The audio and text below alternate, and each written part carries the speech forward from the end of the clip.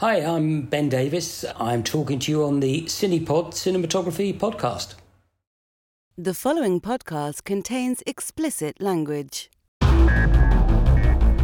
You're listening to the Cinematography Podcast presented by Hot Rod Cameras, a program about the art, craft, and philosophy of the moving image and the people who make it happen. Coming to you from the world headquarters of Hot Rod Cameras in Hollywood, California, are your hosts, Ben Rock and Ilya Friedman.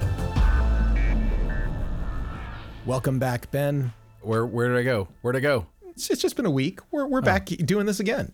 It's been a week since we did it last. So It feels like we never stopped. well, you know, the world has moved on. It's pushed on. A whole week has gone by. I know that that's part of the aging process. You know, the time seems to fly by sooner. Not the same way as when you were 7, when it was a week before Christmas, and you know, all you could do was watch the calendar. I mean, honestly, like between Halloween and New Year's, just seems like you blink and it's all over. That's right. And then enough of those go by and we all die of old age. It'll be great. So, Ben, who is on the show today? Well, it's an interview you did, and I'm extraordinarily jealous, with Ben Davis. And you're talking about the Banshees of Inisherin, which I have yet to see, but I cannot wait to see it. It's a really good conversation. And yes, we talk about the Banshees quite a bit, but we also talk about some of the other stuff in his career, and what a career it is, of course, between all the various projects he's done. Of course, you know, some of the biggest Marvel movies in there as well. But yeah, Ben Davis, he's a real get. I'm really glad that he was on the show, and what a charming and wonderfully nice gentleman. It was really great to chat with him. Isn't it? I got to say, I feel like we chose to do a podcast about one of the nicest crafts. And I'm just really excited to talk to so many of these people. Yeah, and we get into some of, like, you know, his older stuff too. We talk about, you know, from the early days, and I really enjoyed Banshees of Inisherin, which you can go see right now, and I would highly recommend that any of our listeners go see it in the theater. And you should go in not knowing anything more than you know already. And we try very hard in the interview to give nothing away. So yeah, go see the Banshees. I'm pretty sure it's a sequel to the John Sayles movie, The Secret of Rowan Inish, right? Definitely not. Oh. Absolutely not. Yeah, I see that smirk. You knew what you were doing. A joke there that fell flat. That really if I got a dollar for every Rowan Inish joke that really lands, I would not have a dollar. All right. So Ben, what are we talking about this week for our close focus? What's the topical news of the day? Well, it was something you brought to my attention, and we've been, I would say, as a podcast, as a culture, we've been a little obsessed with the situation on Rust, the shooting of the cinematographer by Alec Baldwin, which was obviously an accident. I don't believe Alec Baldwin was trying to murder anybody, but there's been a new development in the story in that Alec Baldwin is suing the armorer. That's true. The armorer and the first AD they're being sued by Alec Baldwin. And that's interesting because thankfully this sort of thing does not happen all the time, meaning people dying on set and of course being shot. But almost never. We have the film industry has a much better record than like the meat packing industry or any number of other industries where accidents can happen. But I'm only going to go with meat packing. Meat packing. Yeah, fine. We'll throw meat packing under the bus here. But I cannot recall a time when an actor / producer / star decided to sue the crew for negligence. And I think this is going to be something that we continue to follow because, you know, local prosecutors are still reviewing the case and they're determining whether or not to file criminal charges and who those criminal charges will be filed against. And can I just say something? If the stories that I've heard are correct, one of the stories being that the armorer was bringing live rounds so that she could do target practice between takes, she should be rotting in prison. But the set protocol, as I understand it, and I'm not anti-Alec Baldwin in any way, but the set protocol goes something like this. The armorer brings the weapon to the set and shows it to the first AD and shows it to the actor, and they both inspect it.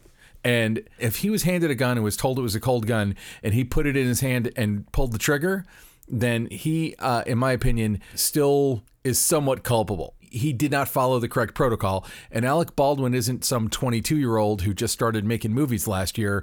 He's been making movies for, 30, 40 years. And not the first movie he's been in with a gun. Yeah. So all I can say is motherfucker knows the set protocol with a fucking gun, and he knows that it's his job to inspect it. It is part of his job. It's the AD's job. It's the armorer's job. It's all of their job. And also to not actually point it at a living person when pulling the trigger, regardless, because we all know plenty of people who have been injured by firearms on set from having little bits of shrapnel of blanks flying out the barrel at 300 feet per second. It happens. It's like it's not the same as a bullet, but people get injured from these. Well, live... there's a reason, Yeah. and I bring this up every time we talk about this. When you're on set and you pull out a blank firing gun, which is just a gun, which is a real gun. Everyone should understand that is a real gun. Yeah. Yeah, it's a real gun. You're just putting blank rounds into it. When you pull that thing out, they put plywood up in front of the cameras. They hand out earplugs to everybody. There's a whole safety meeting about where everyone's supposed to stand. This is the way it's supposed to happen. And my general complaint and reason why I would say use airsoft guns and VFX muzzle flash is like every time you fire a gun on set, you've just kissed away 30 to 40 minutes of your day to safety. Alec Baldwin's defense. Before we go down this path too far, because Ben, I know you will get on the soapbox, and I don't want to let you get on the soapbox. I'm already on it. I'm standing on a soapbox right now. So I'm knocking you off the soapbox. Okay, here's the thing. In Alec Baldwin's defense, he claims he never pulled the trigger. He says that the gun went off without him squeezing the trigger. And if it was a vintage firearm in particular, I've heard of this happening. This is not, it wouldn't be the first time. So maybe the gun was cocked. As it's possible something could have happened. Anyway, so I'm going to get back on my soapbox a little bit to say before he put the gun in his hand, he should have opened up the chamber and looked at what was in it. That's true. That's 100% true. All of them should have. The first AD, the armor, Alec Baldwin, everybody. And honestly, if the camera people who were setting up the shot, if they wanted to, they could look at the gun. When you're on a set, anyone on set in the presence of a gun is allowed to inspect it because there is no limit to the safety that you need to take around guns. Yeah, it's just so underlined too by the fact that so many of the crew walked off that morning. It's anyway. But let's not rehash. God. All of this.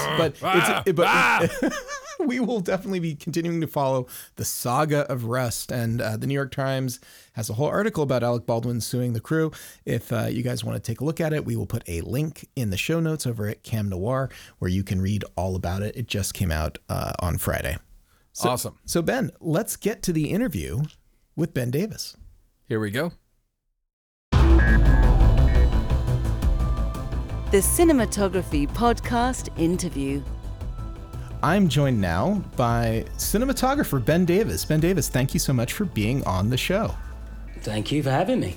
You have got an incredible career, and I'm just going to highlight a couple of things for our listeners. And you've got a couple of movies out right now, too, and we'll get to those in a moment. But you shot the 2004 movie Layer Cake, which, of course, is famously known as the movie which put Daniel Craig on the map in the running to become the next James Bond. You've shot plenty of movies that have spawned sequels like Kick-Ass and Guardians of the Galaxy, plus whole other movies or streams of movies for like Marvel, like Avengers, Doctor Strange, Captain Marvel, Eternals, plenty of like big action Hollywood movies like The Kingsman, and most recently, My Policeman and Banshees of Inisherin.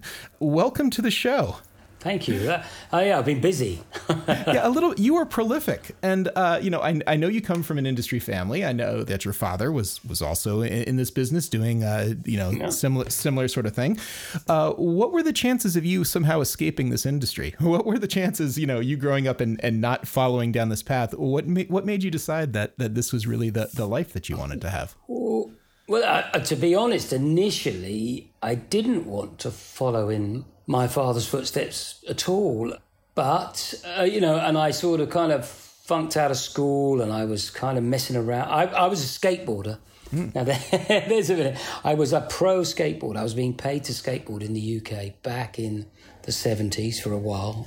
I kind of thought that I'd be doing that, kind of messed up my school. And then I was kind of playing around. My dad was in the States. I went to visit him. He was working on a film and he said, look, come to the film set with me. You can help in some fashion. And interesting enough, as soon as I arrived on the film set, within a day or two, I kind of knew immediately that was what I wanted to do. No, I have to say, in my childhood, I spent, a lot of time. When I was skateboarding, I filmed, photographed skateboarding continually. I was always a very keen photographer and made my own little films and stuff as a youth. So it wasn't sort of like it came from nowhere, but it wasn't what I thought was going to be my career path at all.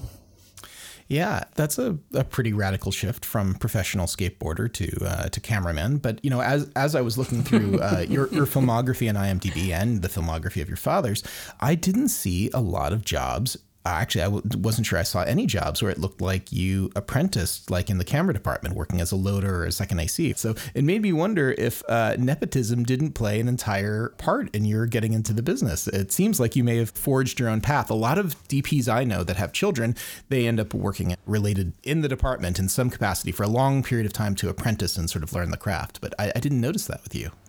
No, I did apprenticing, but I didn't I was very angry with my dad. He'd left and gone to the States and I was living in the UK, so I didn't want to work with him. Also, we were divided by the Atlantic. So I came back from that experience with my dad and I thought, this is what I want to do. And I started to try and find work in the film industry. It was very difficult at the time because I had no qualifications. You needed a union ticket to work. I had no way of getting one. So my first jobs, I saw an advert in a paper for the National Film School. We're looking for actors, and I rang them up and I said, "Oh, look, I work in the camera department." By this time, I'd done 2 weeks on a film set. They said, "Oh, we're looking for people. We need people." They always needed people to volunteer there. So I went along and started working as a clapper loader on their films. Then I got a job at a camera rental house in the UK. I got my ticket. And then I qualified. Then I hooked up with my dad. We filmed the World Cup together in Mexico in 1986, and that was one of the few times I worked with my dad. And then the rest of it, my dad was doing his own thing. He was abroad, and I worked in the UK, and I kind of made my own way, made my own career. I did work up through the departments. I was a clapper loader and a focus puller. I wasn't a focus puller for very long. I don't think I was very good at focus pulling, to be honest, but I was a clapper loader for a while. I worked with some of the great DPs, with Dougie Slocum, Billy Williams, Roger Deakins, Dick Pope. I AC'd for a lot of those guys. So, I mean, the initial exposure to the industry was through my father, but the growth through the industry from my first job wasn't with my father. No, he was on the other side of the Atlantic and I was in the UK. I always loved my dad, but we had a slightly difficult relationship.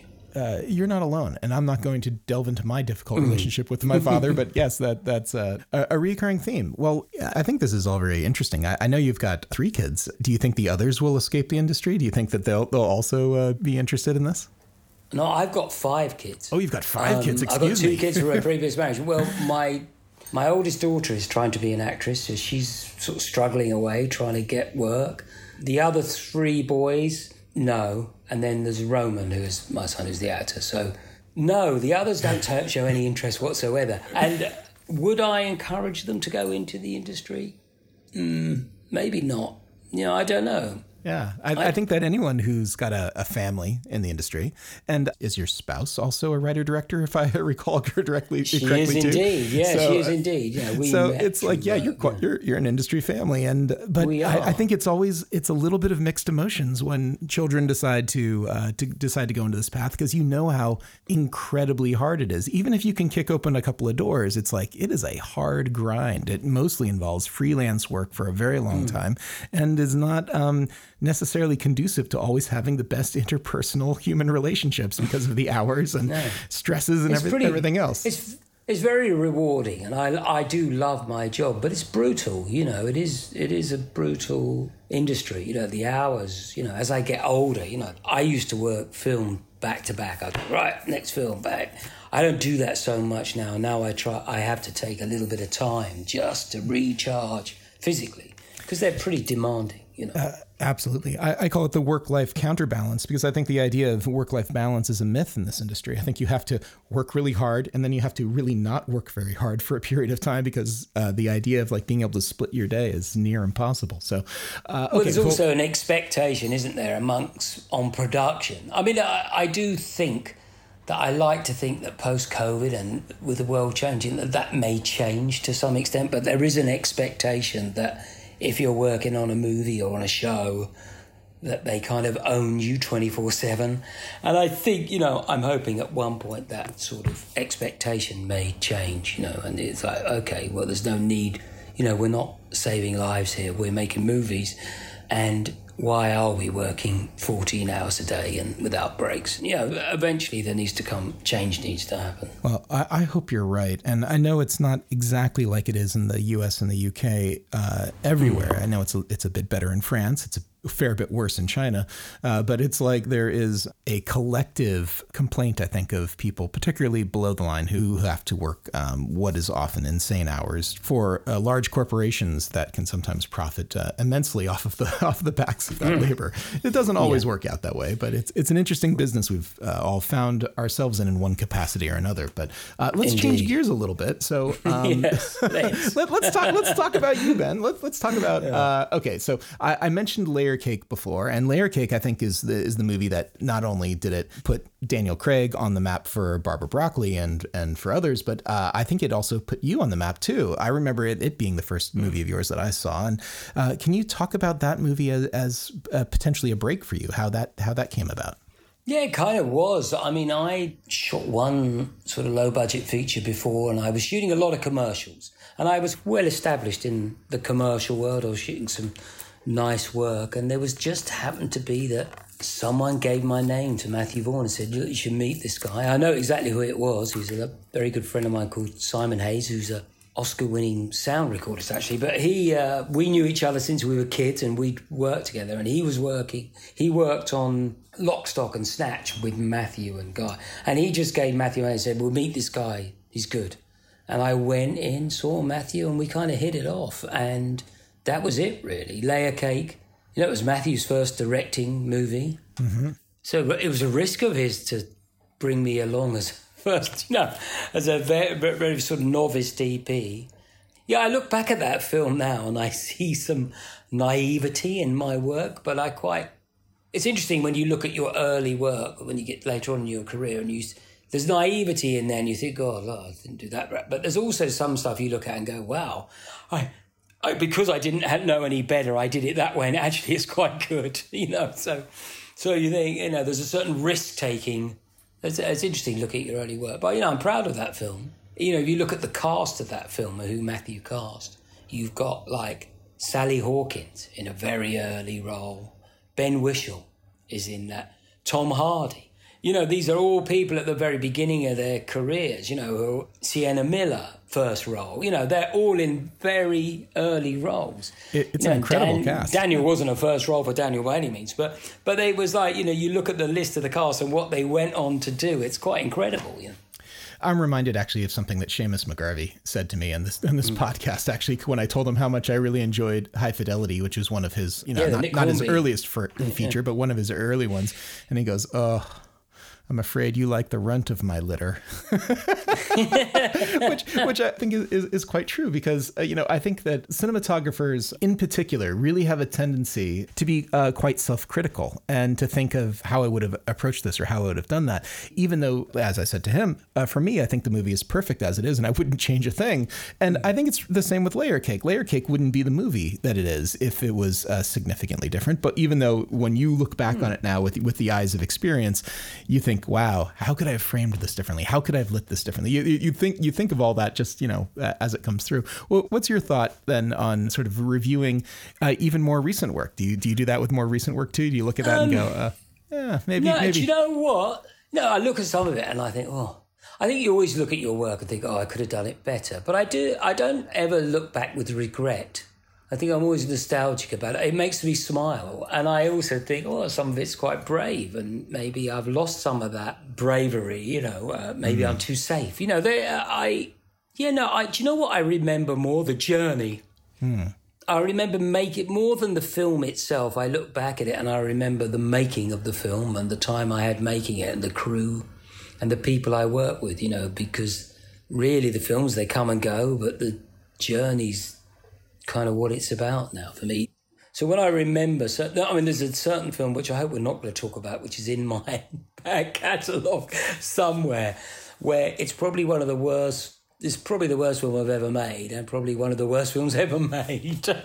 But I remember making it as being that we had the best fun on it. It was a wonderful crew. We had such a good time making it that it doesn't matter that it wasn't a great film, because I remember that. And the crew I know, who I still know now, we all remember it very fondly. But then they say, what about the film? We all go, oh, yeah, let's not talk about that. Well, I think this also brings up something interesting in that quite often on the day, you think you might be making something really, really fantastic. Everyone might be convinced that this is the best thing ever. And then you see it later and go, wow, was that really the movie that we made?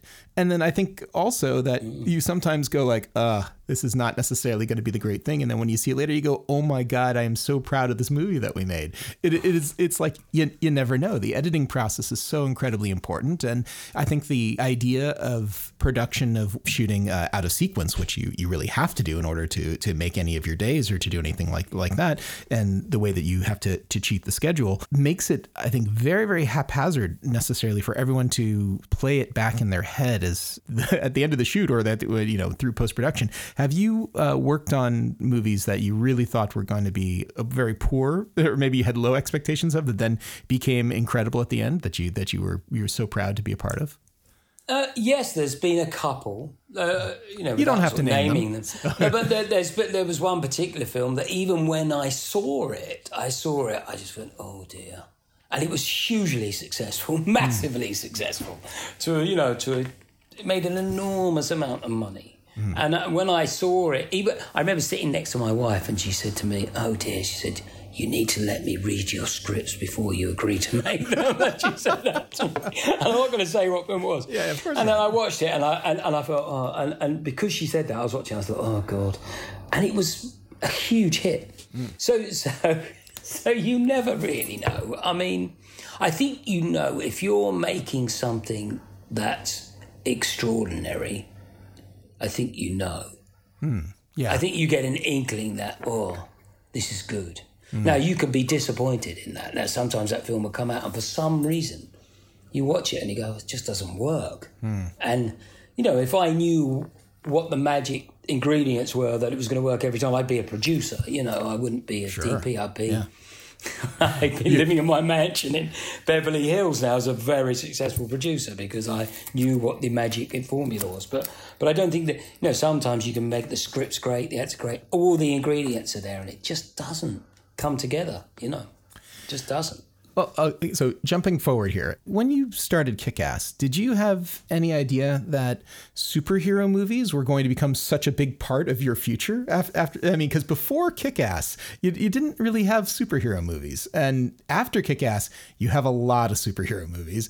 And I kind of looked at it as this sort of like dividing point maybe in your career too, because the budgets get much higher and it seems like the notoriety sort of shifts pretty quickly. I'm also including some other movies in there too that, Seven Psychopaths, of course, was a big hit, and Wrath of the Titans, of course, was well known. But Kick-Ass really seemed to be this like turning point, especially since it's sort of like a non-superhero movie. It's almost like a commentary on superhero movies.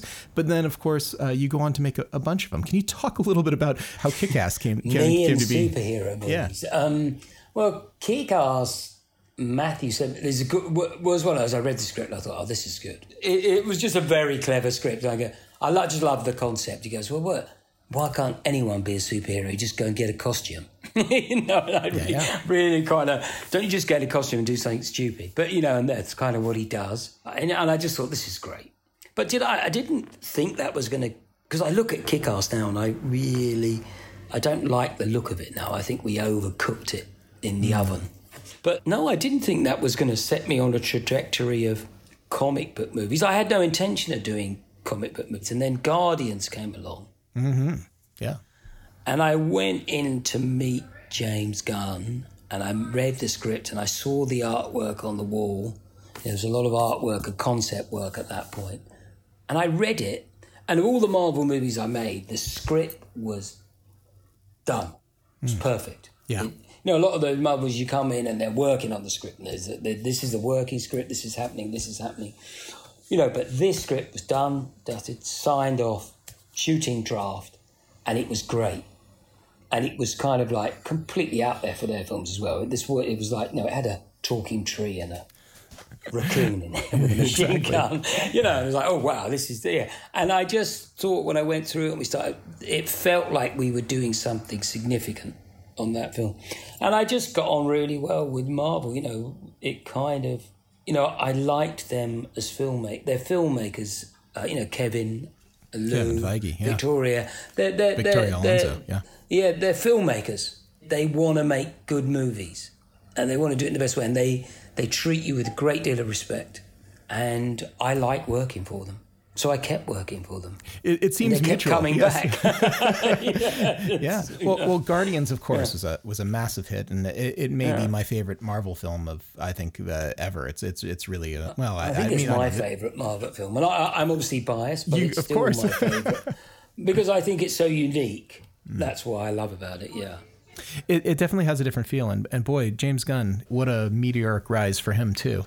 Anyway, so Guardians comes along, and in pretty quick succession, you're given an Avengers movie and then Doctor Strange and Captain Marvel. Was it just like they called you up one day and said, hey, we're getting the band back together. We're going to do this again. We're going to make another giant they movie. kind of ring me up, okay, and they say, look, we got these projects going on. Are you interested in any of them?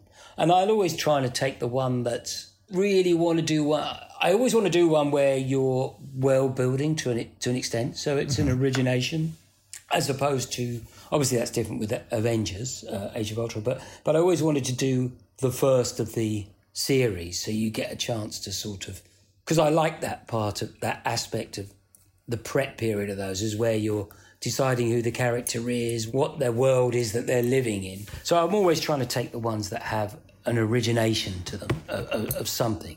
So they come to me, and sometimes they come to me and say, was this one or this one? What are you interested in? Yeah, I've been very lucky with that. Indeed. And I'd like to talk about Three Billboards, because that sits in there in the midst of all of those giant action Marvel superhero movies.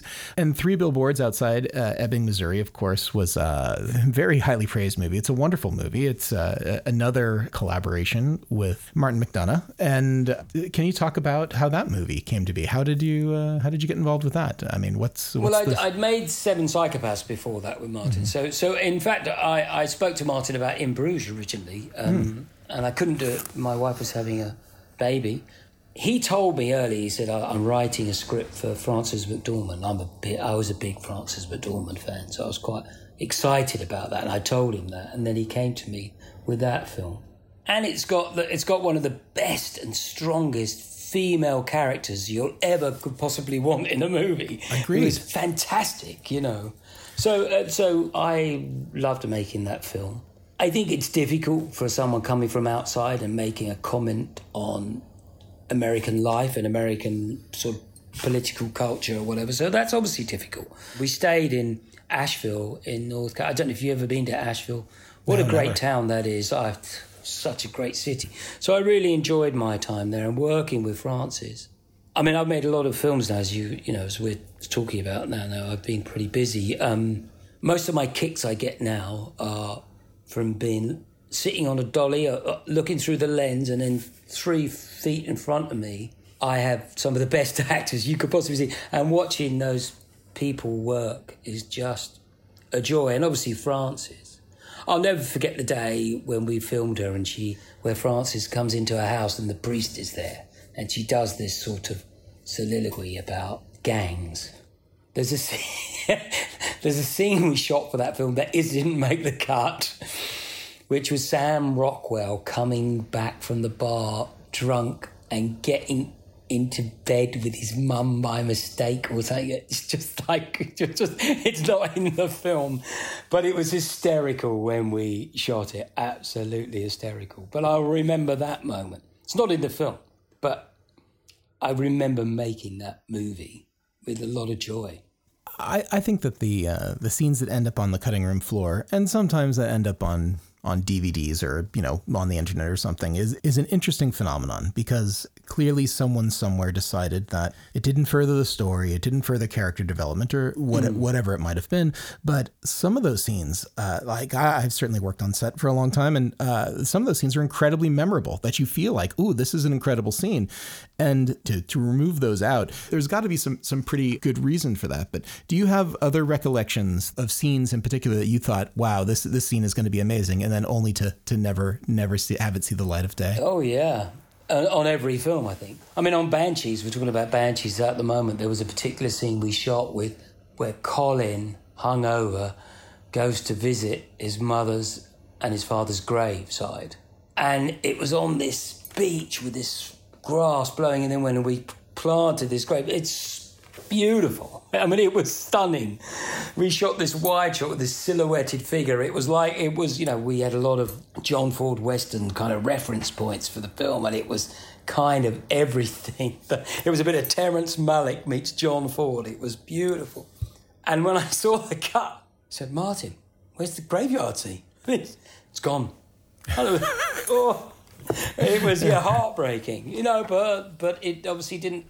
The film's incredibly successful. It didn't service the film. In some way, it wasn't right. As a DP, you don't get involved in the editorial process. The last person you actually want in your edit is the DP. But that shot's beautiful. It should be in the film. The last thing you want. But it can be heartbreaking. Well, we're going to get into Banshees in just a moment here, but I feel like I feel obligated. I have to bring up My Policeman, and My Policeman is something that anyone with Amazon Prime can go see right now. It's available on Amazon Prime, and it stars Harry Styles, who is, of course, a phenomenon in the musical world, and I think now also in the acting arena as well, based on reactions to his performance. Can you talk a little bit about My Policeman, how My Policeman came to be? I'd worked on a film with Michael Grandage before. And he came to me with a script. I thought it was a beautiful script. And I thought the film had a lot to say. It's about a time that existed in England where it was illegal. You would go to prison for being gay. They would imprison you. And it wasn't that long ago. We're not talking that long ago. And I think it had a very important message to give. And I liked the way the film played over 2 time zones, and it was a joy to work on that film, an absolute joy. It's getting mixed reviews, I see. I personally like the film, and I can understand some of the negative things people say about it, but, Yeah, I think some that Harry... people love it. Yeah, and I think Harry Styles is, his career is safe between, Don't Worry, Darling and My Policeman. It doesn't matter if the reviews are mixed. He's certainly going places. And yeah, and you have to learn your trade. You can't just suddenly turn around. Acting is a profession, just Absolutely. like anyone else on the set. There is a certain skill set you need as an actor, and you have to get good at those skills. I'm always talking to my son about that. It's a real skill, and you have to learn that skill. And it was really interesting watching Harry work because he's learning, and as the film went on, he got better and better and better, and he's going to be a great actor. He already is a good actor. He's going to be a great actor. You've got to give him a bit of time, I have no doubt. Yeah, I have no doubt. All right, so let's talk about... We'll be seeing Harry in lots of movies. Oh, we certainly will. Certainly if these two are any indication. So, and I'm going to say he's a really lovely human being. I'll tell you that. One of the nicest people I've ever met in my life, I think, Harry. Wow, yeah. Fantastic. Well, Banshees of Inisherin. Let's get into this because I watched the movie yesterday. I loved it. And for people who aren't familiar with it, it just sort of come out right now. It doesn't have the PR push like a giant Marvel movie, but it's out there playing wide in theaters. I just saw it in Portland, and I don't want to give anything away because it's so much fun to not know the important details. But what I will say thematically is that I feel like the movie is about longing and mental health. I feel like it's longing, and of course on the most basic level, the male relationships where the friendship is unrequited on one side, and people have different levels of friendliness of how that relationship goes. How do you think I did in my description of the movie, and how would you describe it? I think that's it's pretty good. I mean, the interesting thing about that film is I have a lot of friends of mine whose opinions I really respect have seen it recently, and everyone comes away with something different. They all tell me a different thing. For me, the film is very similar to yours. For me, the film is about male conflict and about how men can't resolve conflict and never can, and how that's kind of reflected in the world we live in and what's going on in the world at the moment and what's going on at the time of the film on the mainland as the Civil War is going. So it's about that. I think it's quite significant that the only sort of sane voice is the strong female character in the film. Very true. But it was interesting because I went along to the premiere, and I didn't make the premiere because I don't think I've ever made a premiere of any of my films because I've always been working. But I came off set and I went along to the drinks after my wife went. She came out in tears, floods of tears about how sad it was. But then other people were coming out laughing. Yes.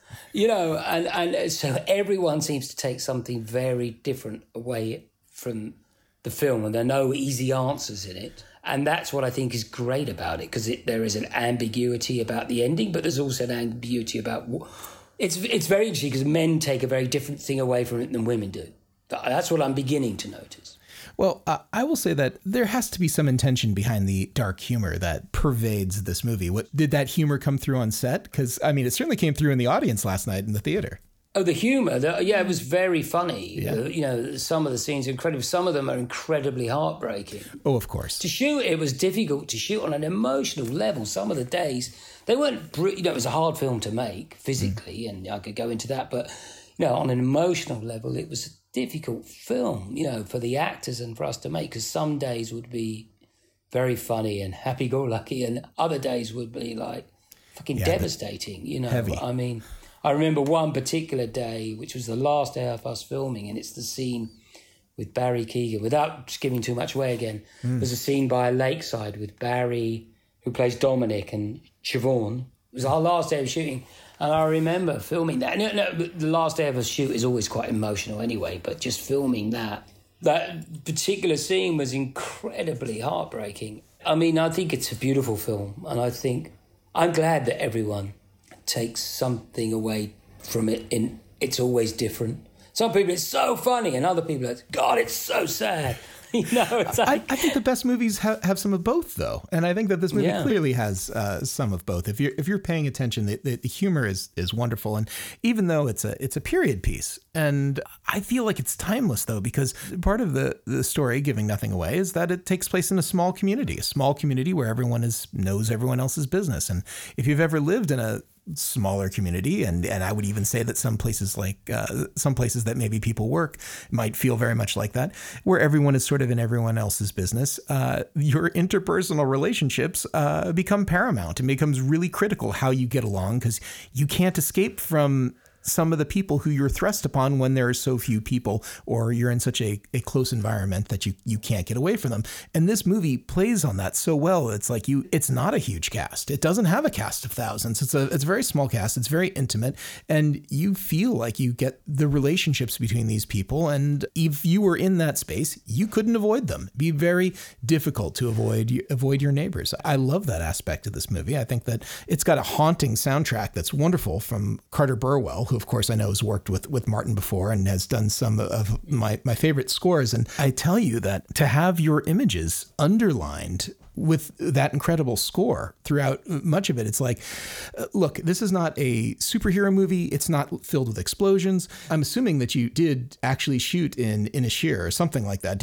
Were you on location for all of that? I can't imagine that you were in a volume somewhere like The Mandalorian faking these vistas. So not quite. Yeah. No, we shot on... Inisherin is a made-up name. We actually shot on Inishmore, which is one of the Aran Islands, and an island Conakry. So there were two islands which we created this fictional island of Inisherin from. It's all on location. There's no visual effects in the movie, apart from a bit of handwork here and there. But, it's all in camera. Yeah, that's what it was, yeah. Let me ask you, is there just as much satisfaction from a well-composed, beautifully lit, natural light, time of day shot as there is a complicated sequence where you've got cameras flying and moving and stunts and everything going off at the same time? Is the quieter, more static, more contemplative frame and lighting equally as satisfying to you for your work? Possibly more satisfying, I would say. You tend to, with those big sort of stunt or special effects sequences, you tend to get overrun with the technicality, and whereas the moments I spent a lot of my time just going off with a camera on my own and shooting aspects of the island at daybreak, and I'd go out at 4:00 in the morning and shoot, and I'll always remember those moments as being something very special So possibly more. The light is spectacular. I mean, really, wherever you were shooting it, the light multiple times, like when you're these day exteriors and stuff, and some night exteriors, of course. But I'm thinking day exteriors predominantly. It's like, wow, what incredible vistas. So we did build our sets. The three main sets are all kind of builds or partial builds. They're all they were all on the wild Atlantic coast. No one lives there, by the way. Yeah. There are no. When we went scouting, we thought we'll find these locations. We didn't find one of them because where we wanted our places to be, no one in their right mind would build a house because you're literally facing the Atlantic Ocean. There's nothing accidental in any of the visuals in that film. Everything was meticulously planned and was a long time in the making, that film. In the terms of planning to execution. No, we didn't shoot for a long time. I think we shot in 40-odd days, but there was a lot of planning, a lot of thought went into every element. Did you know immediately you wanted to do it the first time you read the script? Did this require any convincing whatsoever? I didn't need to. I didn't even need to read the script. If Martin rings me up and says, I've got a film, I say, yeah, okay. I'll read the script later. I'll just call my agent and tell him I'm going to do it, and then I'll read the script. No, I knew I'd want to do it straight away. Yeah, there's that. Yeah. Usually I don't hear much from Martin for a while. He's very reclusive, Martin. He doesn't. He only just got a mobile phone over the last year or so. He never. He walks around, wanders around the world with his pad and a pencil writing.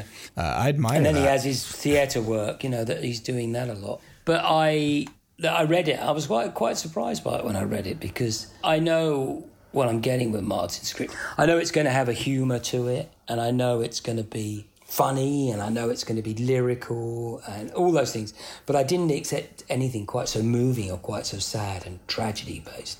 But I was pleasantly surprised by that because I like sad things. I like sad music. I think there's room for that in our lives. I know we're all coming out of a pandemic and there's this need for, don't we want everything to be uplifting? Well, no, not necessarily. Talk about taking the script though and turning the words on the page into images. Well, it was quite easy on this one, to be honest, because Martin turned up with a whole film storyboarded. So all the pictures were there. He turned up with a stack of storyboards. Now, they're very simple line drawing, kind of stickmen kind of storyboards. You spend a lot of time actually deciphering exactly what they are. Looking there, go, what is that? Is that a donkey? No, is that a rabbit? No, it's a donkey. Oh, what's he doing? No, is that the back of it or the front? A lot of time you spend trying to work it out. But he came with a vision of the film. And we looked at those, we had to do 10 days lockdown in quarantine in a house together before we could get on a scout because it was the middle of the pandemic. And the storyboards were like his writing. There was, I started to read and I thought, storyboards, let's go for them. And I realised pretty quickly the storyboards were like his language, just like his writing is. They were very unique, very lyrical, kind of funny shots through little doorways, shots, close-ups of animals. They were very Martin. I don't know what happens in Martin's head because I read his scripts and I meet the man and I read the writing. Lovely, lovely man. I think, where does this darkness come from? But the storyboards were from that same soul and they had the same... So that was pretty straightforward. We worked a lot to those boards and they were very particular. And there's a lot of doorways and windows and very specific imagery, which for me was very John Ford, kind of Western kind of imagery. And, what became very evident very quickly was that we would have to build these locations.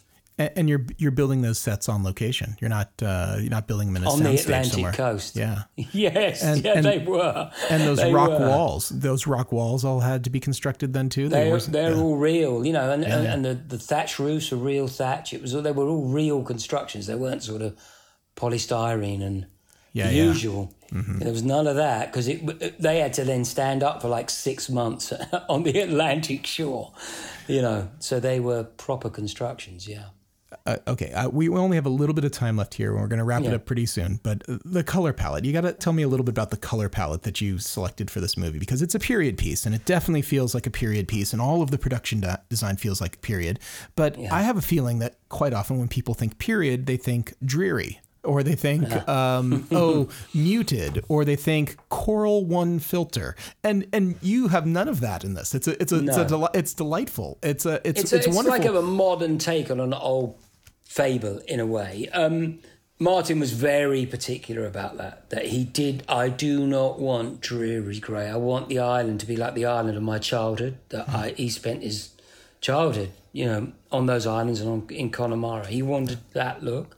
He had a book of, if you ever get a chance to look it up, John Hind is called, his Postcards of Ireland. And they're these saturated, really colourful, cliched kind of images of Ireland, but they're incredibly beautiful. And he had that there, and he'd sort of throw that on the table, and Mark and I would look at it with alarm. He doesn't want it to look... But he wasn't saying, I want my film to look like this. He was just saying, look, I want colour in my film. I don't want it to be dreary. So we spent a lot of time. That's challenging because on the island, you are blue skies, green fields, dark grey walls. There's not a lot of colour. So all the colour then has to be brought in the set design and in the costume. Costume design did a fantastic job with that. There's her yellow coat, her red coat, his jumpers. There's always these splashes of colour.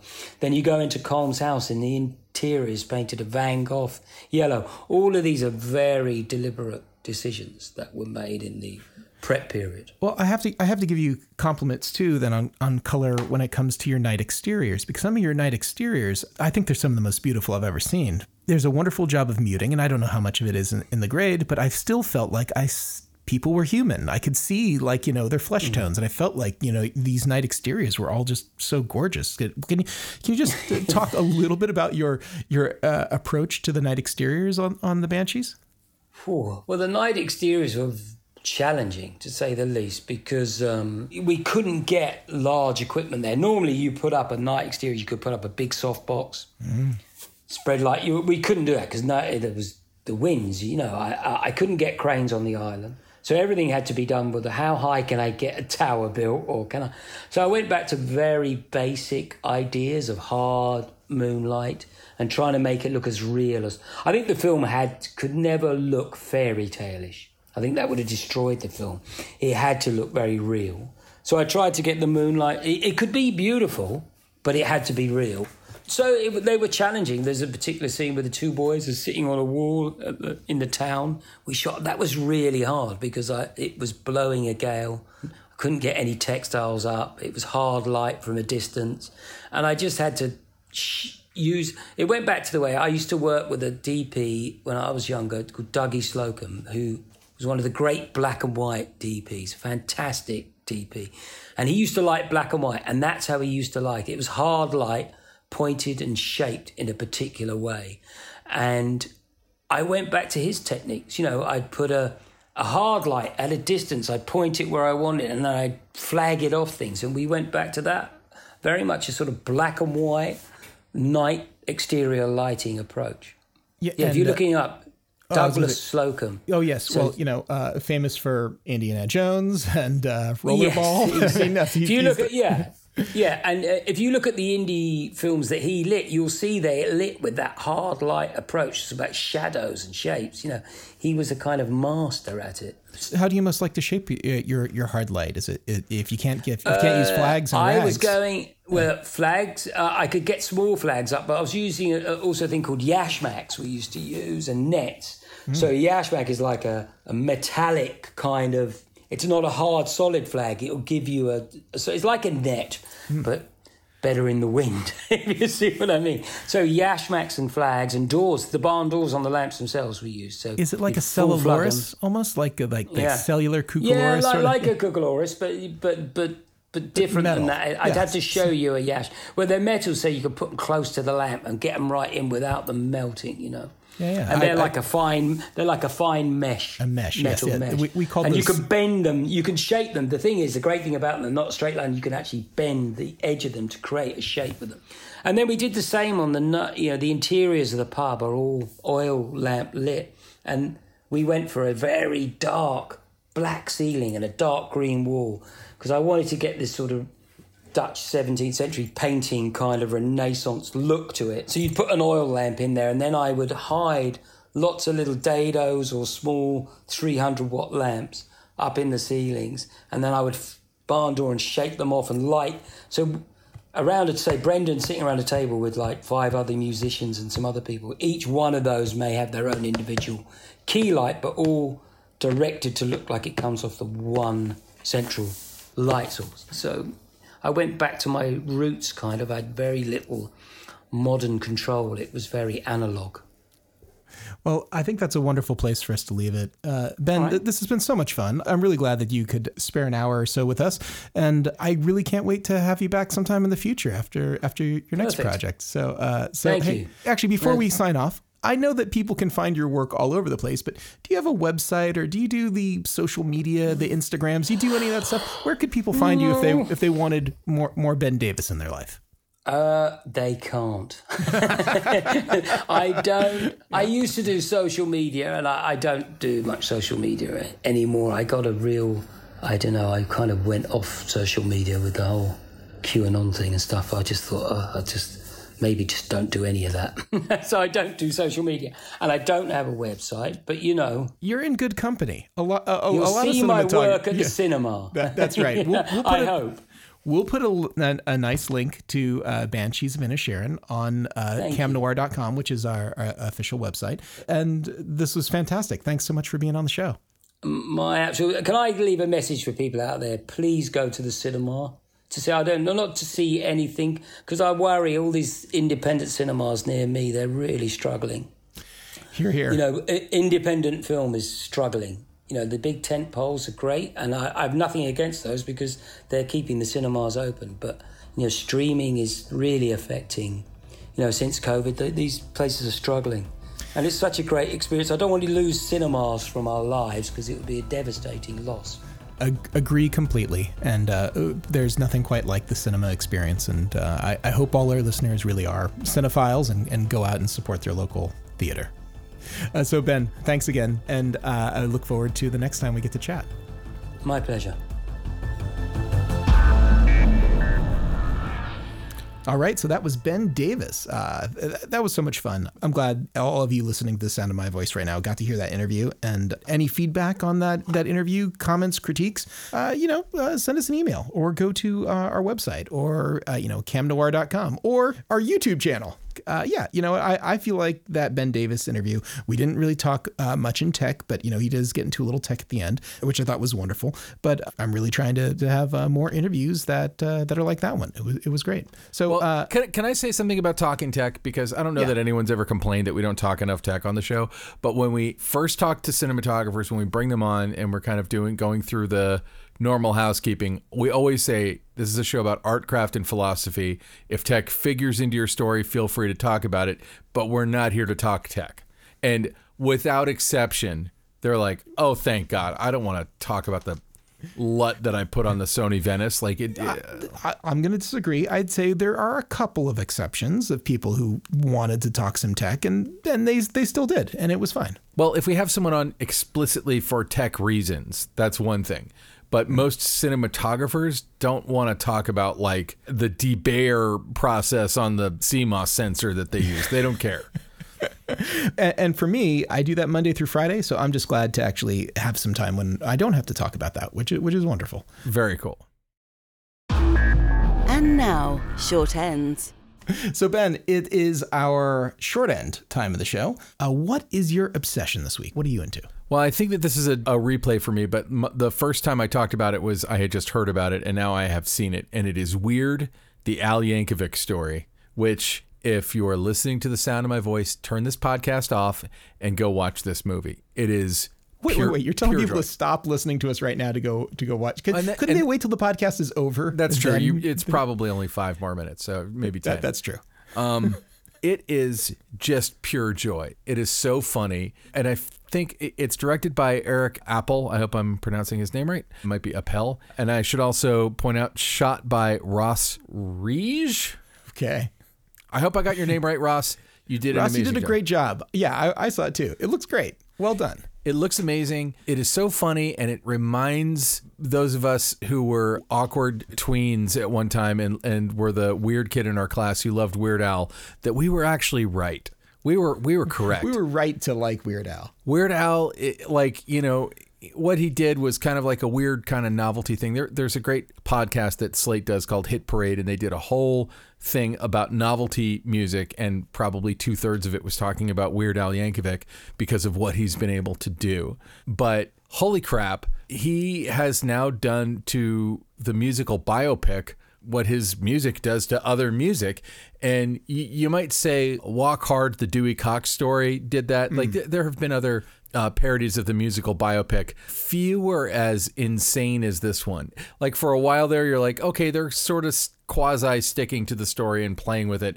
And then it just flies completely off the rails of reality. It's about the time that he and Madonna start shacking up, which happens in it. And I mean... And Evan Rachel Wood as Madonna is just awesome. That's what I was going to say. She nails it. Yeah, there's a party scene in the movie where you've got it's Spot the celebrity. It's Spot the actor. It's like but it's like Pee Wee Herman and Andy Warhol and like Dr. Demento obviously was there because he's a huge character in it. But it was like one after another, and they were all played by huge actors brilliantly. Andy Warhol is Conan O'Brien, who I was just like I loved. I thought it was great, and there's so much stuff of that all through the movie. Like, cameos. Patton Oswalt is an amazing heckler. He's great. Like the first time Weird Al takes the stage and isn't sure of himself, and then he wins over Patton Oswalt's like angry trucker guy. And I mean, to me, it's a reminder of just what a national treasure Weird Al is, and how he's basically taken a shtick that he did that really could have been like a flash in the pan, like absolutely could have been the one-eyed one throw horn. Someone under the bus, but yeah, he could have absolutely been like I remember that guy, and that would have been it. Oh, I was going to say one-eyed one horn flying purple people eater. By the way, that's exactly where I was going to. Do you know actually that guy's other claim to fame? No. That person made the Wilhelm scream. Really? Same person? The same guy who sang one-eyed one horn flying purple people eater was the actor who did the Wilhelm scream? Correct. Whoa, I didn't know that. That's great. Yeah, little side trip there. Wait a second. For anyone who doesn't know what the Wilhelm scream is, Ben Katz, if you could insert that right now, just so everyone knows that it's the most overused scream in cinema history. Yeah, I went through a period of time where I incorporated the Wilhelm scream into my stuff, and then after a while, I'm like, it's kind of a hack thing to do. It is totally a hack thing, but yeah, you'll find them in Quentin Tarantino movies and Star Wars movies and all the Star Wars movies, all the Indiana Jones movies. Like if you go on YouTube and do a search for Wilhelm scream, there are people who've put together compilations of Wilhelm scream in everything. And we're talking like it's a scream that was done, I think, for like Gunsmoke or something like that in the 1950s. It's even older than that, yeah. And actually, there's an episode of a podcast called 20,000 Hertz, and I'm going to ask Alana Cody to put a link to the Wilhelm scream episode of 20,000 Hertz. If you haven't heard it, it's a short, wonderful little podcast documentary all about the Wilhelm scream, and you can get the full story. And by the way, in that very episode, they have takes of the Wilhelm scream. That's right. There's more than one take that he did. And you get to hear like how clearly that particular scream was the one to go with. You know, not to stay on the Wilhelm scream thing any longer, but why is it? But to stay on the Wilhelm scream a little bit longer. Why do they call it the Wilhelm scream? There's the character in the original movie. I don't remember what the movie was now, but the character, they said his name was Wilhelm, and so that's where it came from. Sure thing. But turns out it wasn't actually Wilhelm. So in summary, Weird the Al Yankovic story is awesome. Ilya, what's your short end this week? All right. So I have to mention that there is a service out there which tracks podcasts. And if you have a podcast like we do and you register with them, they will give you updates as to where you rank in your particular genre in different countries around the world. This is not exactly my short end. My short end is coming up right after this. This is preface. So here's the thing. According to Chartable, the free version, which we use to see how we're doing around the world, actually gave us some pretty interesting information. And I found out in various countries where we continue to be downloaded and people are listening to us, even though we don't speak the native tongue of many of these other countries, we actually have done pretty well. According to Chartable and the Apple Podcast platform, in different countries, in the TV and film genre, which is very competitive, it's probably the most competitive. You'll find other podcasts kind of like ours that go into arts and entertainment or other things because it's not so competitive. But TV and film, we're competing with like the official podcasts for like Game of Thrones and stuff like that. But we've done really, really well. And like, for example, in Indonesia, we peaked at number 4. We were number 4. We weren't quite, we were in the top 10 of many countries, though, not just Indonesia. Ireland, number 5, which I think is totally appropriate for the Banshees of Inisherin. We peaked at number 5 at some point, and we've been on their charts as recently as this past week. So all of our recent episodes seem to be doing well there. Israel, we reached number 6. Whoa. Italy, number 5. Whoa. The Netherlands, number 9. Holy crap. South Africa, number 4. What? In fact, Hong Kong, number 9. Great Britain's a little more competitive. We peaked at 28, not quite as high. France, very competitive. We peaked at 31. But Estonia, number 2, and number 1 for the Cinematography Podcast, Colombia. What? I know. Yeah, we hit number 1 at some point in Colombia. We were the number 1 downloaded podcast in the TV and film genre, which is probably, like 1 million podcasts or something like that. So, I have to do a shout out to what my short end is here, is very much related to Poland. We reached number 8 in Poland. And of course, in Poland right now is the Camera Image Film Festival. And it is not the only, but it is certainly the most prominent film festival in the world for the cinematographer. And the Camera Image Festival themselves, and you'll hear people say Camera Image, it's the pretentious way to say it, and it's with like good people reason, who say a lot of people. It's like people who say the Cannes Film Festival when it's actually pronounced Cannes. Yeah. So anyway, Camera Image in Poland, turns out the festival has gotten some money together and they're building a massive film center. And I got to say that their ethos really resonates with me, because one of the things that I always really was hoping to do with this podcast was to try to elevate the perception of the cinematographer as an artist. And it isn't always the case. And it's interesting because at the opening remarks of the Camera Image Film Festival this week for 2022, the festival director basically made the same sort of statement that it's not always, the position is not always given the same level of authorship all over the world. But I found out in Poland, cinematographers do receive residuals. And that's like one of the, the big things. I will never understand why they don't get it here. I'll never understand why the crafts that don't get residuals are, like that actors who are in a loop group who work on a movie for under 6 hours, they get residuals. And by loop group, you mean someone who went in and looped some dialogue? Yeah, it's like, hey, we need a crowd of people in the background, so just scream a bunch of stuff. Oh, we need someone on the other side of this phone call, so you're going to be that voice. Somebody who works on the movie for literally under 5-6 hours, they get residuals because it's a SAG thing. But the editor, the cinematographer, the production designer, wardrobe designer, VFX supervisor, the people who really who guide the vision, none of them get residuals, just the writer and the director. And it's because of the way the unions are set up. Anyway, I'll get off of that soapbox. But not in Poland, though. In Poland, some of these crafts and these key people do get, residuals, authorship dollars that comes back to them, including the cinematographer. Well they should.